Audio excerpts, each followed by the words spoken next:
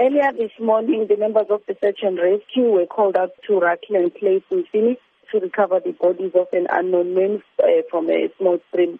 The victim had multiple bite marks, injuries to the body, and the second victim was also located 100 meters upstream. He also had a similar injury. A case of culpable homicide has been opened for investigation at Phoenix Police Station.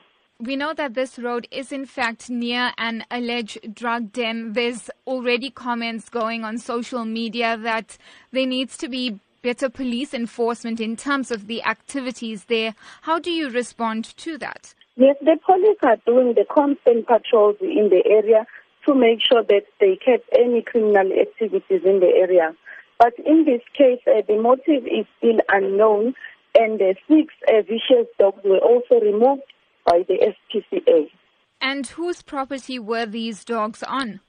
The dogs were found in the area at Rockland Place.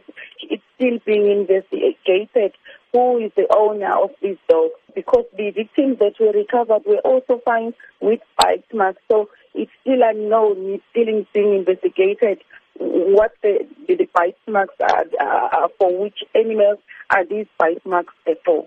Have the family members of these 2 victims been notified? No, the families have not yet been identified, but the investigations are still continuing. If there are any community members who may have heard or noticed anything suspicious, how can they bring this information to the police?